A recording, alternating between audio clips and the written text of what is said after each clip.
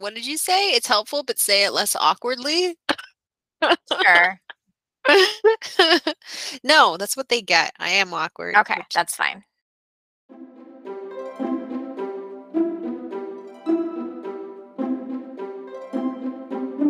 Hi, I'm Tanya, And I'm Rachel.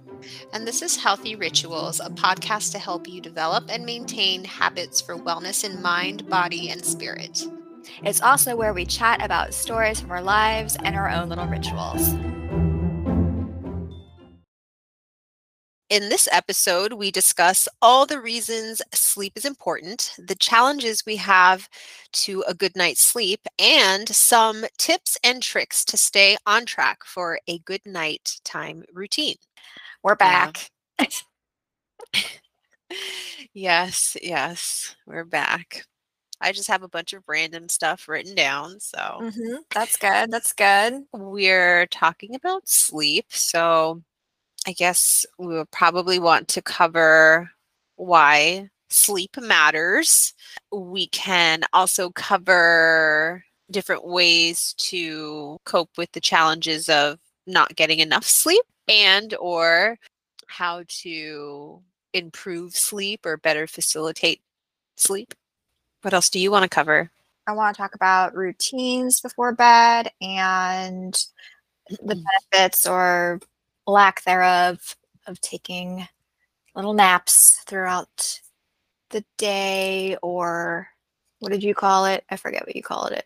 Restorative downtime, which is different than a nap, but kind of the same.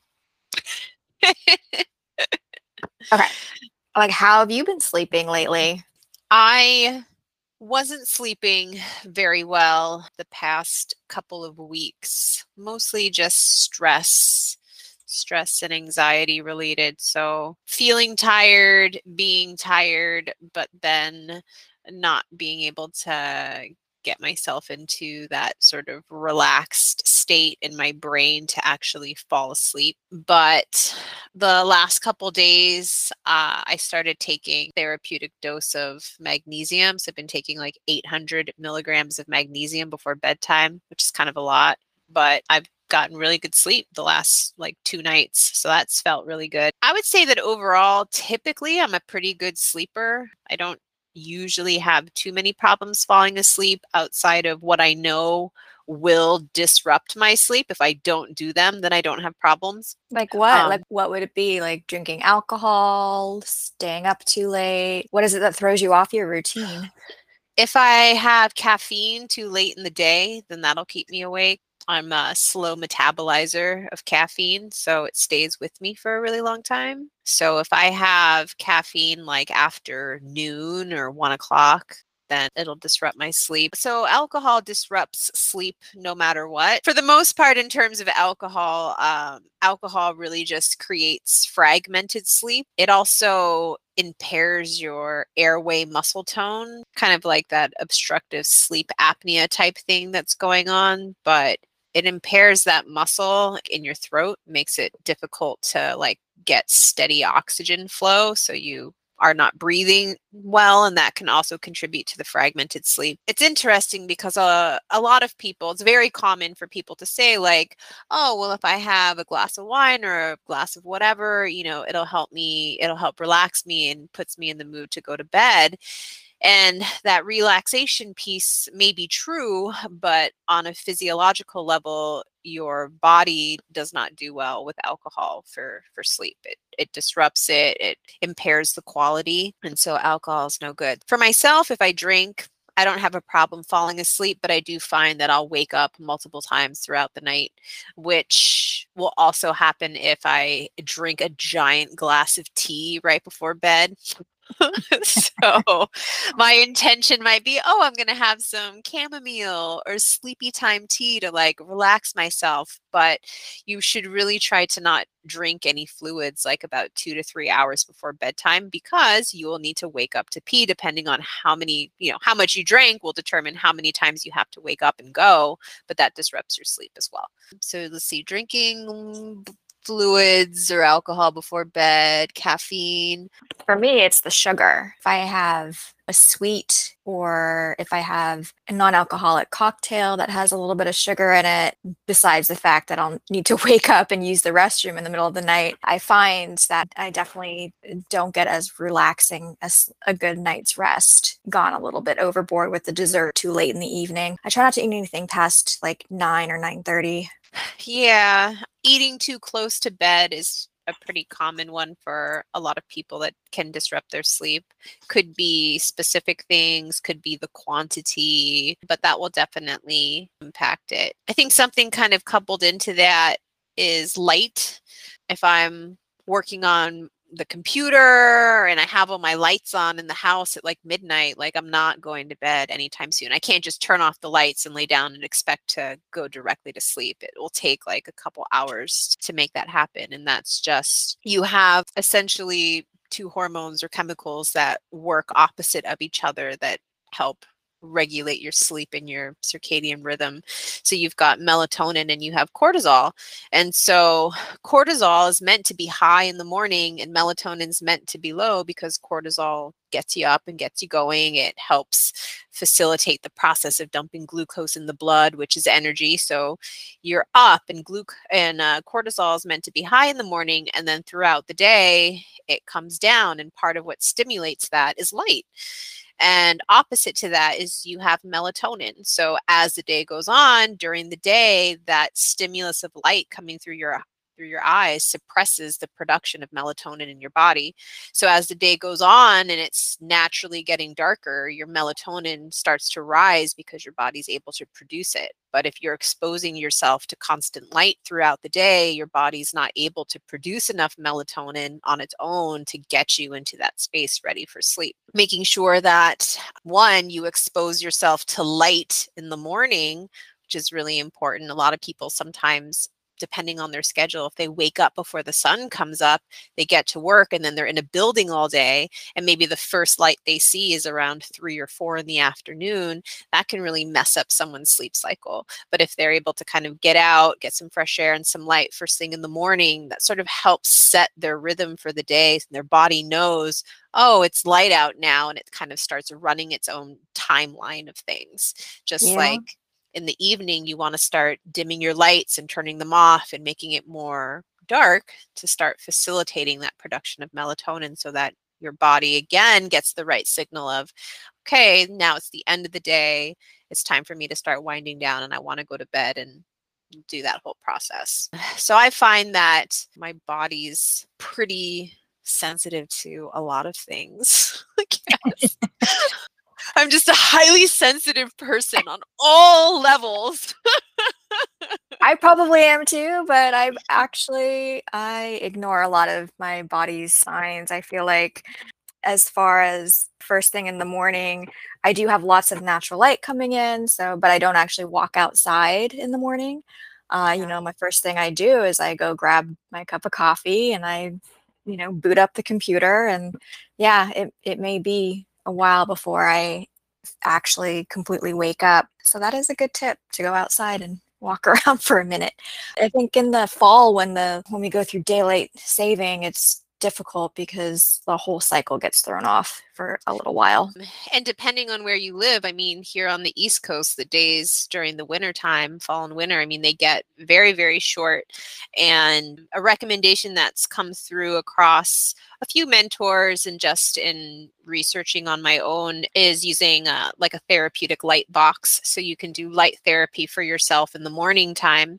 And this can be helpful too if you say you have like a fairly normal, like you wake up at 6 a.m. and then you start your day somewhere around 8 or 9 or something like that.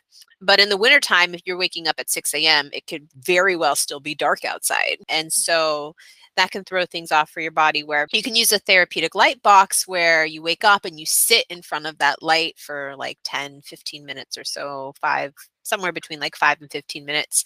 And it's full spectrum light, and it basically helps set your circadian rhythm just as you were having like a regular day, because it's important for waking your body up. If your body doesn't wake up, then you have that sort of drowsy, groggy, brain foggish kind of day all day, right? And then you walk outside and you're like, oh, and now it's dark. So it's like literally been dark all day. Like, what am I doing?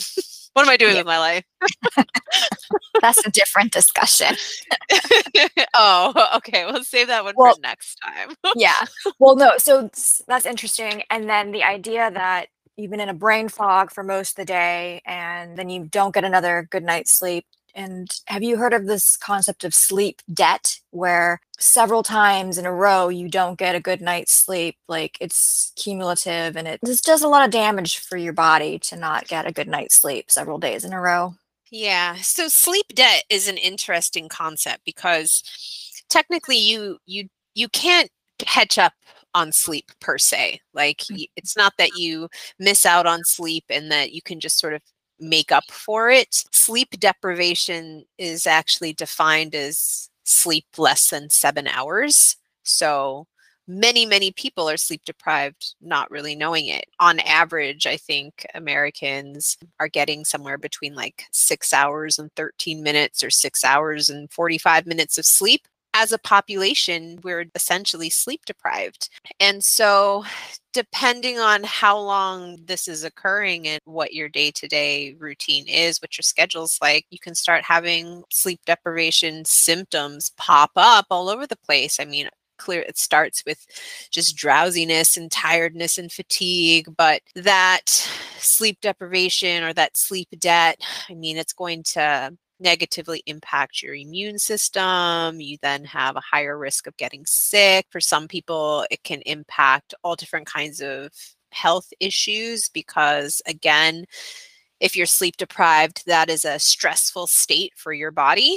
And so where there's stress or chronic stress, there's inflammation, chronic inflammation. We know that's the driving force behind every single chronic disease there is. So again, that becomes a point of intervention for people trying to manage disease states. We see how it impacts the brain and cognition. You have trouble paying attention, you have difficulty comprehending, you have difficulty problem solving and critical thinking. All those things kind of go out the window. It affects your ability to operate machinery like your car, right? Or just my computer. Or just all things. Trying to write an email and I'm like, oh, that didn't make any sense. Sometimes I literally think I'm just hitting keys on my keyboard. I'm just like, what am I typing? It's like, I'm just hitting the delete button like every other button. It was pretty bad. But the other day I was out late. I was up past my bedtime, and I was very tired the next day. And I took a nice cold shower to wake myself up, which did work. But then while I was drying my hair, I don't know what I did, but I got like the bottom of my hair stuck in the back of the hair dryer. So you should not operate any kind of machinery when you're tired. What would you say would be like other challenges for not getting sleep, and besides stress, like what else can cause sleep debt? I mean, it really just depends on the person. If you have an uncomfortable bed and you're not able to get your body into a comfortable position, some have sleep disorders, insomnia, and things like that will impact sleep. Sometimes it can be physical or mechanical, like sleep apnea, where you're not breathing appropriately, poor oxygen flow. That can be another issue. It could be that you have a partner that you share a bed with and is not a good sleeping partner for you. Maybe their schedule is different than yours. Maybe they toss and turn. Maybe they like the room to be a different temperature. They like a different softness of bed. They snore, they smell, whatever. I mean, it could be a number of things. Yeah, it's taken many years for my partner and I to get the perfect cozy sleeping situation where he's got enough airflow, he's able to... Where you're not choking him in his sleep? Or okay. Yeah, exactly. Because I love being warm in the room, but he prefers the room being cold and then putting a lot of blankets on the bed. And I found that I would start sweating if I had too many blankets on the bed. And he does have a heavy breathing, and so I just sleep with earplugs every night. Like, Works great. his breathing keeps you awake. Well, Like, Rob, it's stop like breathing. it's kind of like a wheezing, and sometimes it goes into a snore, but not all the time. But if I have earplugs in, it's just enough barrier that I can block all of that out. And then we have blackout curtains because I hate light in the evening, and Yeah. so I black out the bedroom light. That's my way to survive. Yes. So the optimal sleep temperature is actually 65 degrees. So your body does better in a cool room to sleep. Your body has to drop, I think, its core temperature has to drop by, I think it's like 2 degrees for you to actually fall asleep.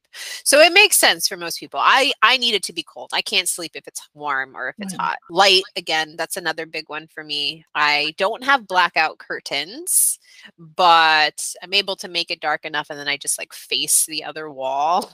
I can't sleep facing the window, or I'll just stare out the window like all night long, just like, oh, it's so nice out. Like, look at the stars.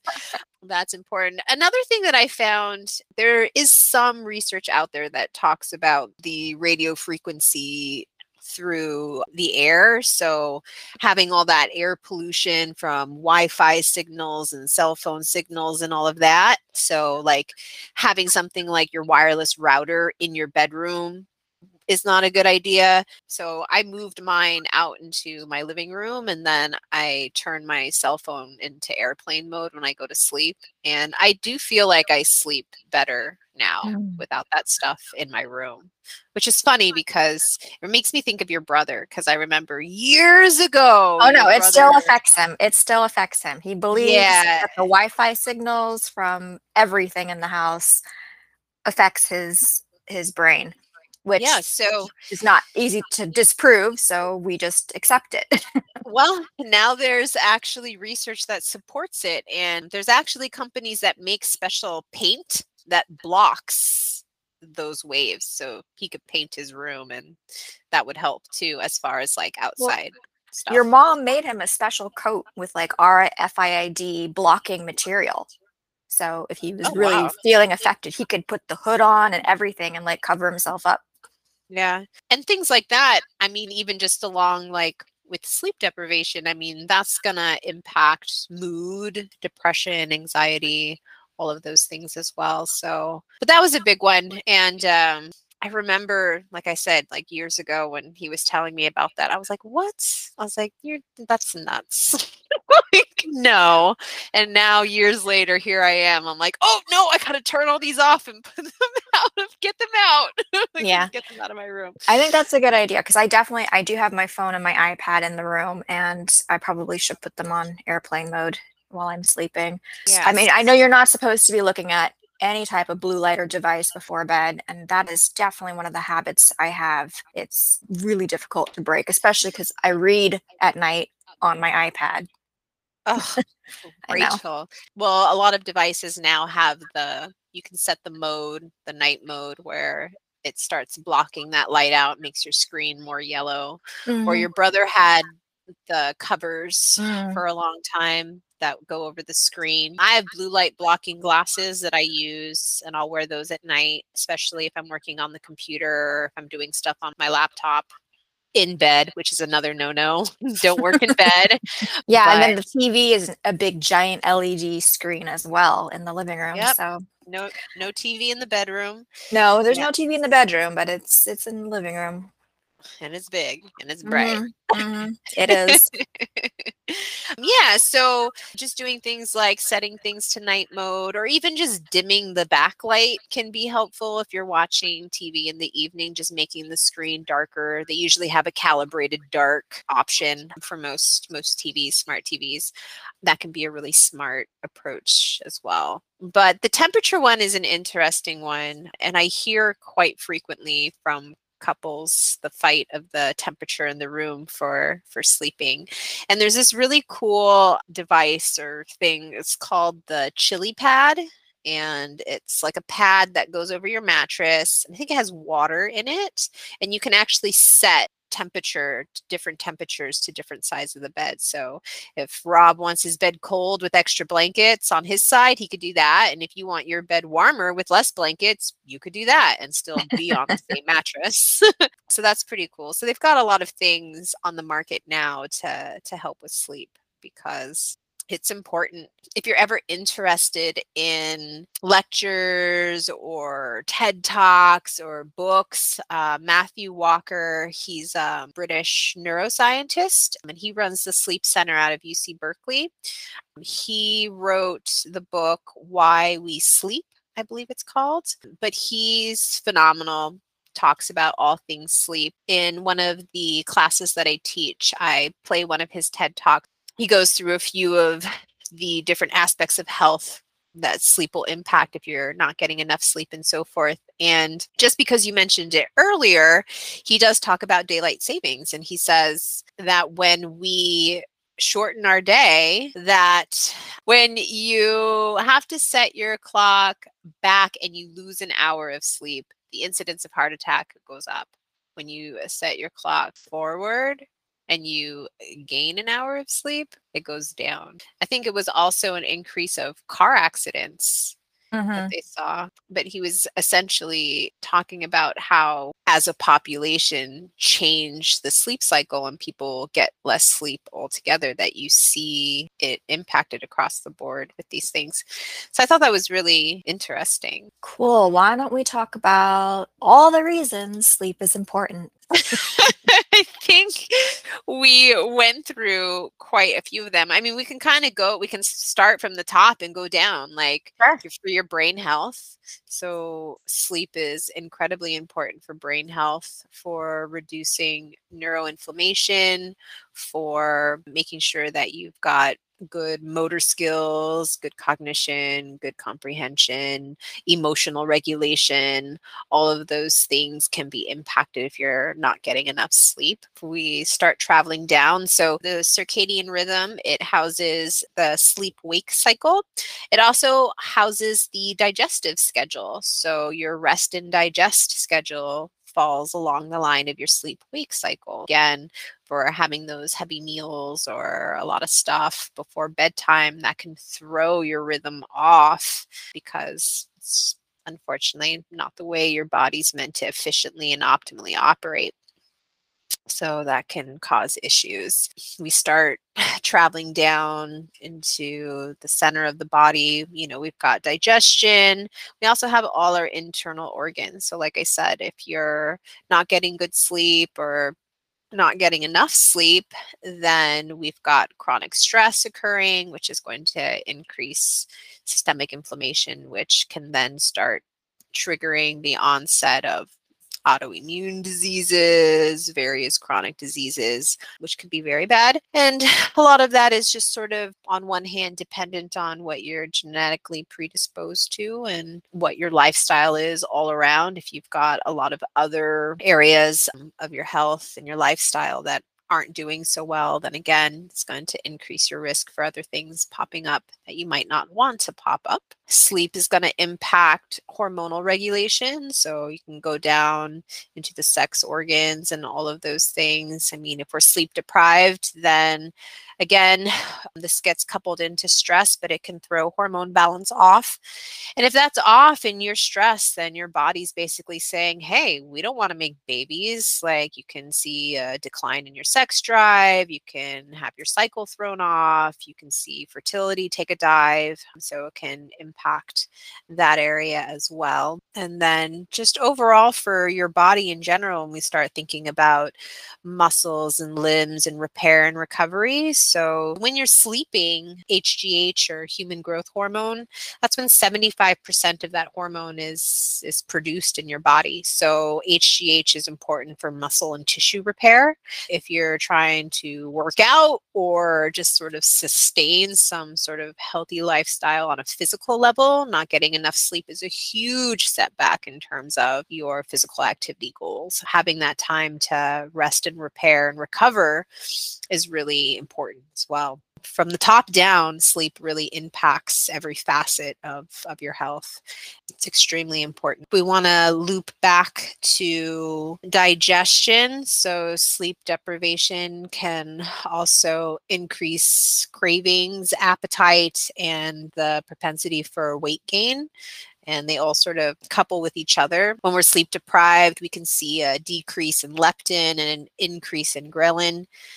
And when we think about what that looks like, what those changes look like in terms of calories, a sleep deprived person essentially consuming about 400 to 550 additional calories per day, which is essentially an extra meal. You have that aspect, and then due to cortisol and your stress hormones, you also get these super nasty cravings for all those comfort foods, sugary, high fat, high saturated fat, rich, comforting stuff. Like if you've ever thought about a night where you went out, stayed up too late, maybe you were drinking, you went to sleep, you woke up, you felt like crap, and then the first thing that you want to do is go to like Denny's and eat like a grilled cheese sandwich with ham and some scrambled eggs with a side of sausage and maybe some extra bacon, and then let's have some toast, and then like a massive cup of coffee with like whatever.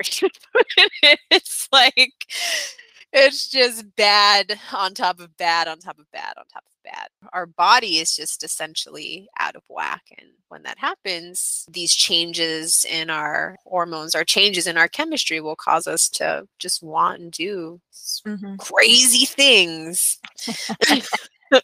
So when you're in that situation and you kind of recognize, okay, I went off my sleep schedule, I'm off the wagon with my diet at the moment, does it make sense to take a nap to help with that sleep deprivation? Yes, so it absolutely can. Research supports optimal napping time to be somewhere between about 20 minutes and 30 minutes.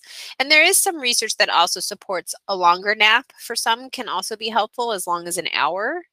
And it just kind of depends on the person. So we're all our own independent chemical factories, essentially. So it just really depends. And the time of the day will depend and vary from person to person. So when you take your nap, how long you're napping for, it's kind of like a trial and error thing that you just have to do for yourself and see. And you'll know if you sleep for too long, then you'll wake up, you'll feel groggy, maybe you'll be irritated, irritable, or moody, or whatever. And then you'll know that you need to adjust it. Maybe the nap was too long, maybe it wasn't long enough, maybe it was the wrong time during the day, but you can incorporate naps. And they do find that as we age, taking a 20 to 30-minute nap like midday actually helps regulate the circadian rhythm a little bit better. I'm not exactly sure why that is. There is research to support that. If you are not a napper and find that if you take naps and it is not helpful or it doesn't work for you, there's also the concept of restorative downtime. And it's essentially time that you take to down regulate your body, get yourself in that relaxed sort of state so that your body is able to rest a bit and sort of conserve the energy that it has for the day. So whether or not you actually fall asleep or not is sort of the difference between an actual nap and restorative downtime. For the nap specifically, what's important about it is getting into that light sleep stage. So that's the sleep stage right before REM sleep. So you're not in REM or deep sleep, you're in that stage right before, which is essentially like a regenerative sort of space where you can get some extra energy. In other countries, like for example, Japan, you can take a nap at work. They have that built into their workforce because it increases productivity. People are able to regenerate from taking a 20-minute nap and then bang out the rest of their day and get more done, then it makes sense to do so. It's interesting when you see how other places have kind of embraced the importance of things more so than others. It's always interesting to see how that works for them. Yeah, in our culture, it's we'll just go grab another stimulant, whether it's caffeine or sugar or carbs, something to boost you through the afternoon, and then you feel like crap later as your body Right. comes down from it. Absolutely. And I mean, it's sad because I mean, these are all really big presses on stress. It's just chronic high stress all the time. We're not sleeping. And then because we're tired, we're looking for these things to keep pushing the envelope forward as opposed to saying, hey, I need to pull back and relax and chill for a bit. And a lot of that really couples right back into regulating blood sugar because when stress is high, when adrenaline is high, when cortisol is high, glucose in the body is high without actually even eating anything. But then we drink coffee that's highly caffeinated and that increases cortisol even more, or we start eating sugary foods and carb loading all kinds of stuff, and then that's going to raise blood sugar even more. And then we enter into this realm of insulin resistance and prediabetes and diabetes and Alzheimer's now referring to as type 3 diabetes. So we know that that also has implications on neuroinflammation. So it's really a very essential, vital, pivotal point in health when you think about that it really is something that impacts everything full circle. They have these really cool sleep tracker smart rings. Have you ever seen these? No, are you going to show me? They're not cheap. They're like $300. Nothing is cheap these days. I know, but I'm assuming what happens is that you put this on your finger when you're sleeping, synced up with your smartphone, and it translates your body signals, and you can then track it to see what's going on. Helps track your temperature, measures your heart rate. It looks like an interesting thing. I don't think that price point is very attainable for people. Yeah. Yeah, that's expensive. I will try to find a less expensive option. There's got to be something less than $300 that we could use. A lot of the fitness watches on the market monitor sleep to an extent. Everything that we use really to monitor as opposed to actually enrolling yourself in a sleep study. And even then, we're always estimating. So that's something that you want to sort of keep in mind because they're using things like your heart rate to kind of figure out where you are throughout the night, like what stage of sleep you're in. But like the Fitbit watch will monitor sleep. Your Garmin watches will monitor sleep. I think the Whoop strap or bracelet thing that will monitor your sleep as well. Lots of different ways to track your sleep, which is kind of cool. Technology could be good. What's your sleep routine like? It's pretty shitty. I mean, I've really gotten into doing my skincare routine about an hour before I go to bed. So that kind of helps me now relax and get ready. And it doesn't stop me from being on my devices, however. But it is definitely, I'll have had my cup of tea or I'll have had some water and then I'll do my skincare.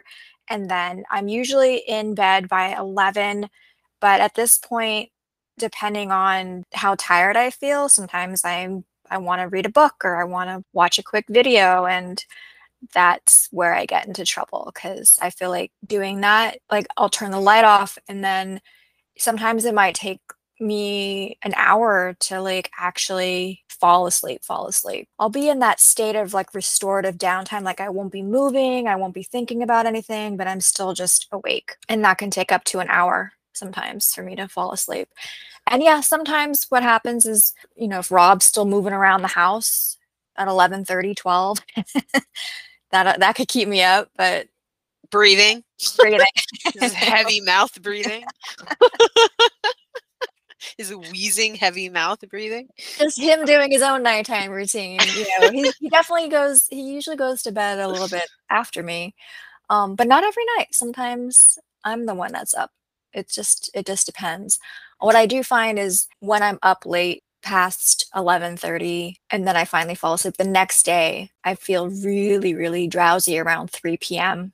and I have to fight the urge to have some type of caffeine, or I'll crash out for like an hour and take a nap. But then then that cycle happens. If I take too long of a nap, then I'm up late again. So it's like this weird cycle, and so it takes a couple days for me to break that cycle.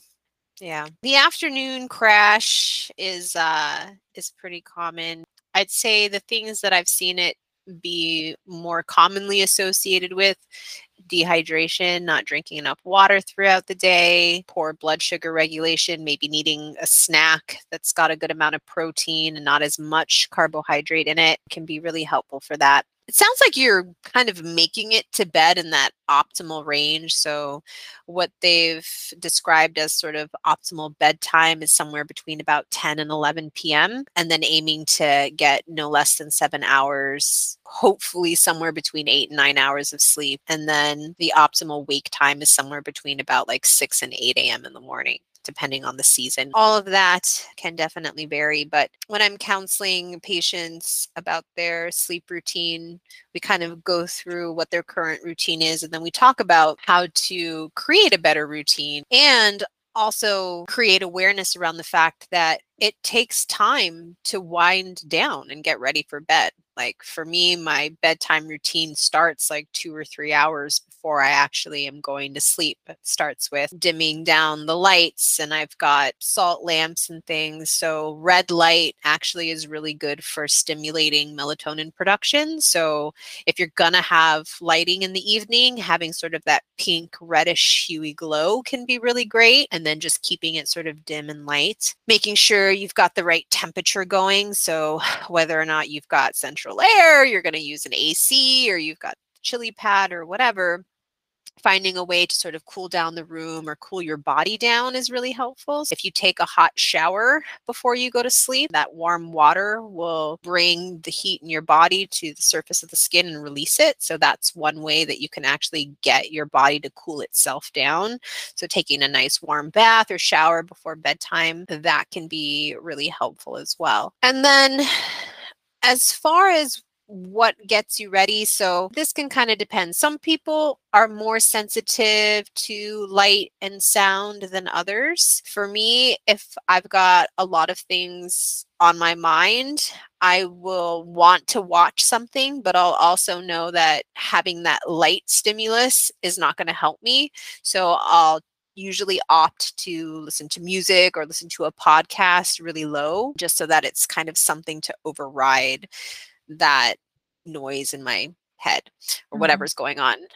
For other people, you know, it might be a sound machine or white noise, like a fan running or something like that can be helpful. I recently just bought myself a silk face mask, which I love because it goes right. It's right up there with my silk pillowcase that I now sleep on, which has been great because it's nice for your skin. It's not going to dry out your skin. It's blocking out any additional light. It's like nice and soft, and it's much better in terms of temperature regulation than cotton, actually. You know, creating that space of sleep is really important, and it's hard to create that divide. I really struggle with it. I read in bed, I work in bed, I do all kinds of, I don't know, maybe it's because I lived in a studio for so long. I'm just used to my bed being the center of the universe, where I just am used to doing everything on my bed. I'm like, oh, I have other rooms in the house. You know, I don't need to be eating in my bed and watching movies and organizing my papers and reading my mail and working on my laptop. It's like, why do you have a living room? It's like, I don't know. I just bring everything into my room for some reason. That's just what I'm used to doing. But creating that separation is really important. Your bed is for sleep and for sex, really. That's really all it should be happening in that room. And that is really what helps teach your body to, you know, you want to make those associations, right? Because if it's associating your room as this multitask room, you go in there and you're sitting there just like, ooh, what can I do? You know, as opposed to if you just go in there to sleep or to have sex and you're like, well, if I'm in here by myself, I guess I'm going to sleep.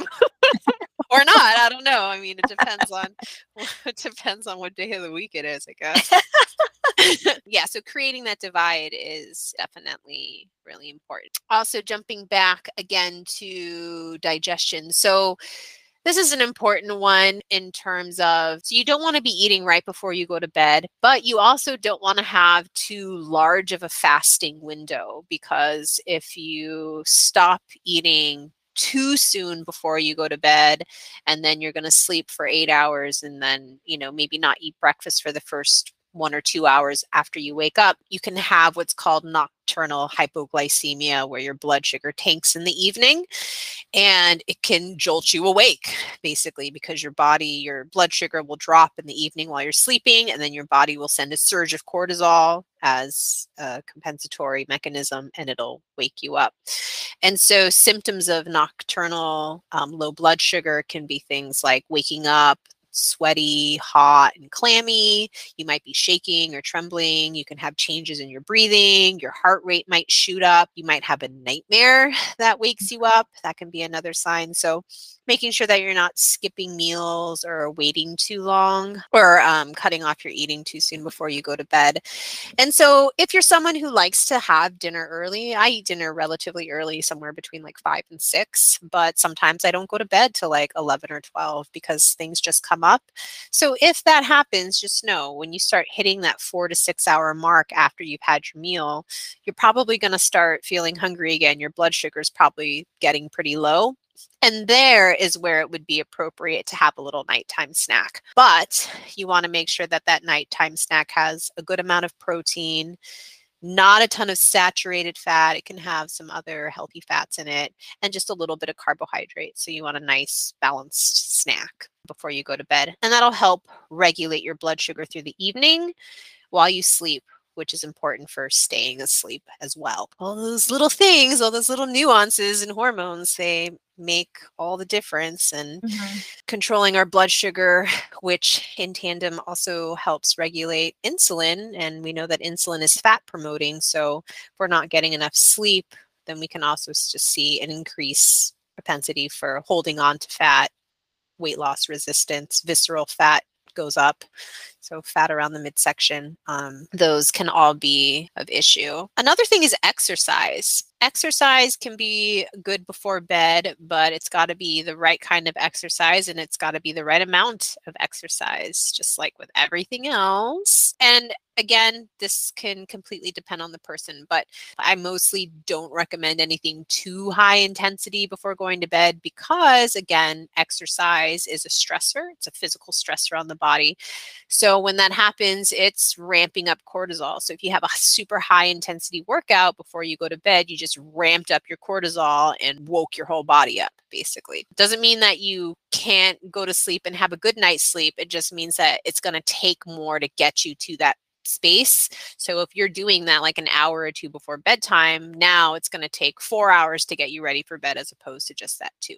So you could do something that's more light to moderate intensity and impact. Doing something like yoga with some gentle stretching or some breathing incorporated into that can be really nice if you're trying to get movement in before bedtime, because some people have to do it because of their work schedule or whatever. So just be careful about what you select, and then trying to stay away from that alcoholic beverage right before bedtime. If you can push it up to dinner, give yourself a good amount of time before bedtime to metabolize the alcohol and not have it impact your sleep, can be really helpful. And then again, just making sure that you're having that alcoholic beverage with a balanced meal that's going to provide protein, healthy fats, and fiber, and all of that. It's really important. When we travel and we travel into another time zone, like we travel back east, it takes a good, I don't know, 48 hours for me to adjust. And it's the stress of travel is one thing, the dehydration of being on a plane. I don't get a good night's sleep for like 2 nights when I travel. Yeah. It's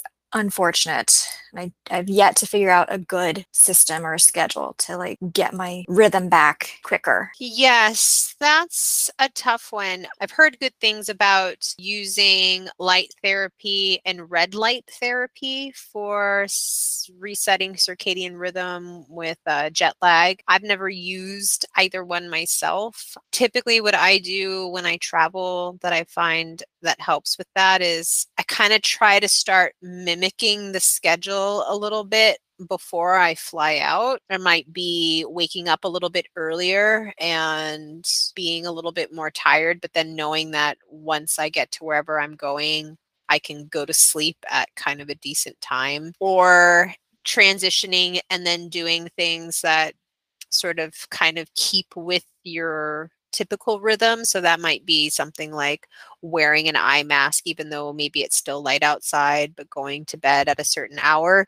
until your body has that time to adjust. So just sort of keeping in mind that those, depending on the different stimuli that's available, the light and the dark, you can mimic that. It's a good way to kind of trick your body a little bit into what it should be doing at when, right? Mm-hmm. You can also go the supplemental route. I mean, that's always an option. We find that with people who have a difficult time sleeping, whether it's difficult time falling asleep, difficult time staying asleep, difficult time falling asleep would be if it's taking you more than about 30 minutes on average to fall asleep would qualify as that. And then if you're waking up more than once in the evening while you're trying to sleep that 7 to 9 hours, that would be poor quality sleep. But what relationships we see, high carbohydrate diets can be coupled with that. And this is not in the context of endurance athletes, so they don't fall into that category, but we're talking more so about standard American diet, high carbohydrate, high saturated fat, low intakes of calcium, magnesium, and the fat soluble vitamins, which would be your vitamin A, your vitamin D, E, and K. We see low intakes of those nutrients to be associated with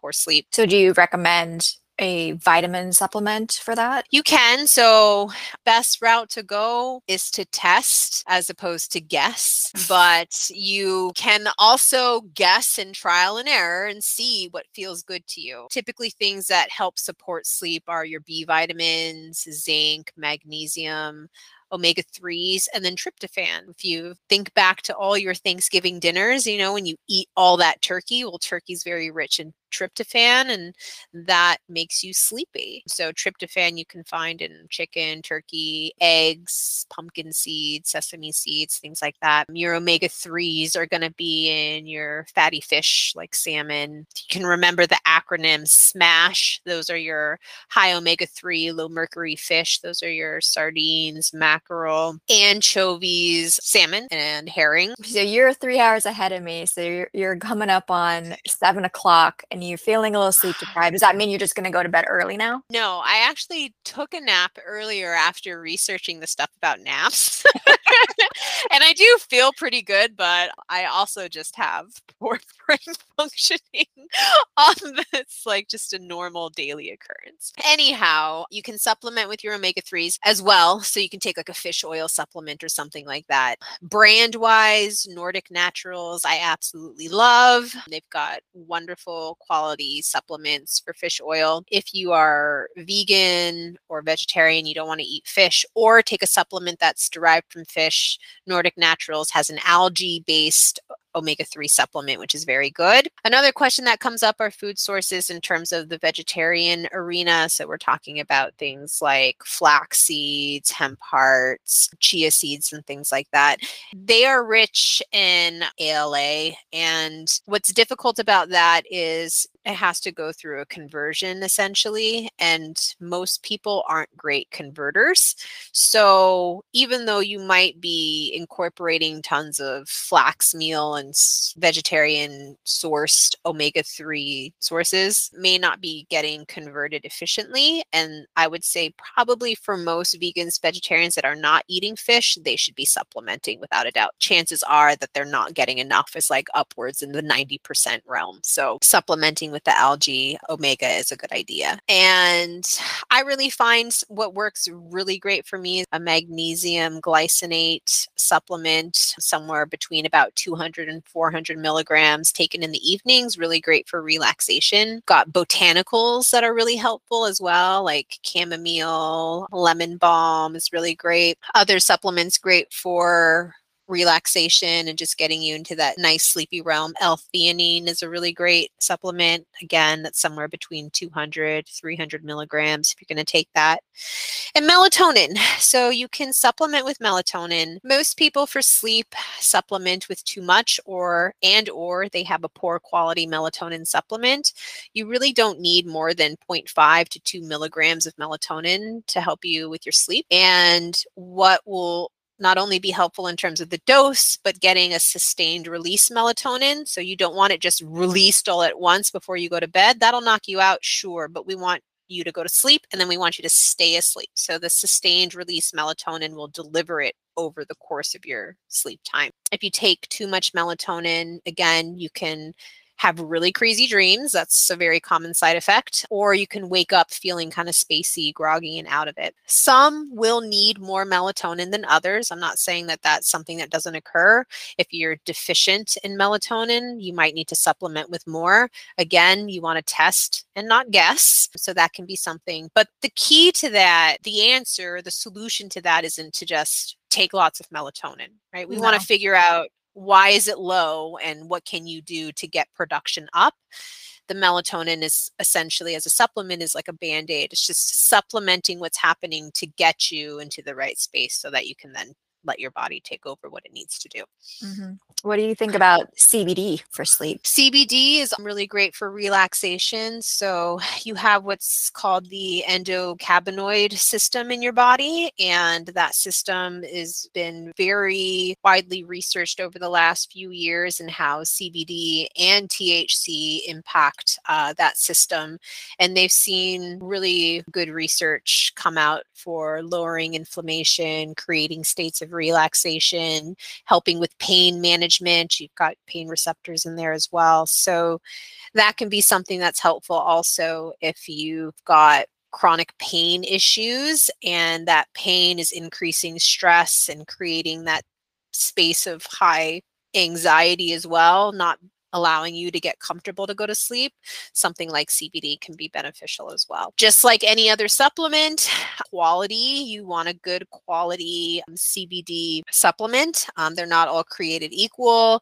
They're not well regulated. So we have problems in terms of, is what I'm getting what I'm getting? Is the amount that it says I'm getting what I'm getting? All of those can be questions if you're not getting a good quality supplement. A CBD supplement that I really enjoy and recommend is by Coyote River. They are a really nice supplement. And again, the trial and error route is always available to everyone, clearly. I mean, you can go, and oftentimes you really do get what you pay for. If you're buying some kind of supplement for $5 at Walmart or whatever, the chances are that that supplement's going to really work for you. Probably not that great. It could, and if it does, then great. Typically, it will cost a decent amount of money to get a good quality supplement and have it do what you want it to do without having to take massive quantities of it, or without having it, like, some people will feel really weird because it might be that they're getting too much. So it'll just depend. Awesome. We covered a lot. Did we? I don't know. So we've been talking for almost an hour, so I feel like we covered quite a bit. Thanks for listening, and next time we'll talk about how stress impacts our daily lives and some tricks to help manage it. Thank you, everyone, for joining us, and we will be sure to include links in our show notes in terms of some good sleep resources, articles, books, and podcasts. So be sure to check that out. Enjoy. Bye. Thank you so much for listening, and follow me on Instagram at nutritive.rituals, and don't forget to subscribe. We're available anywhere you listen to podcasts, iTunes, Spotify, etc.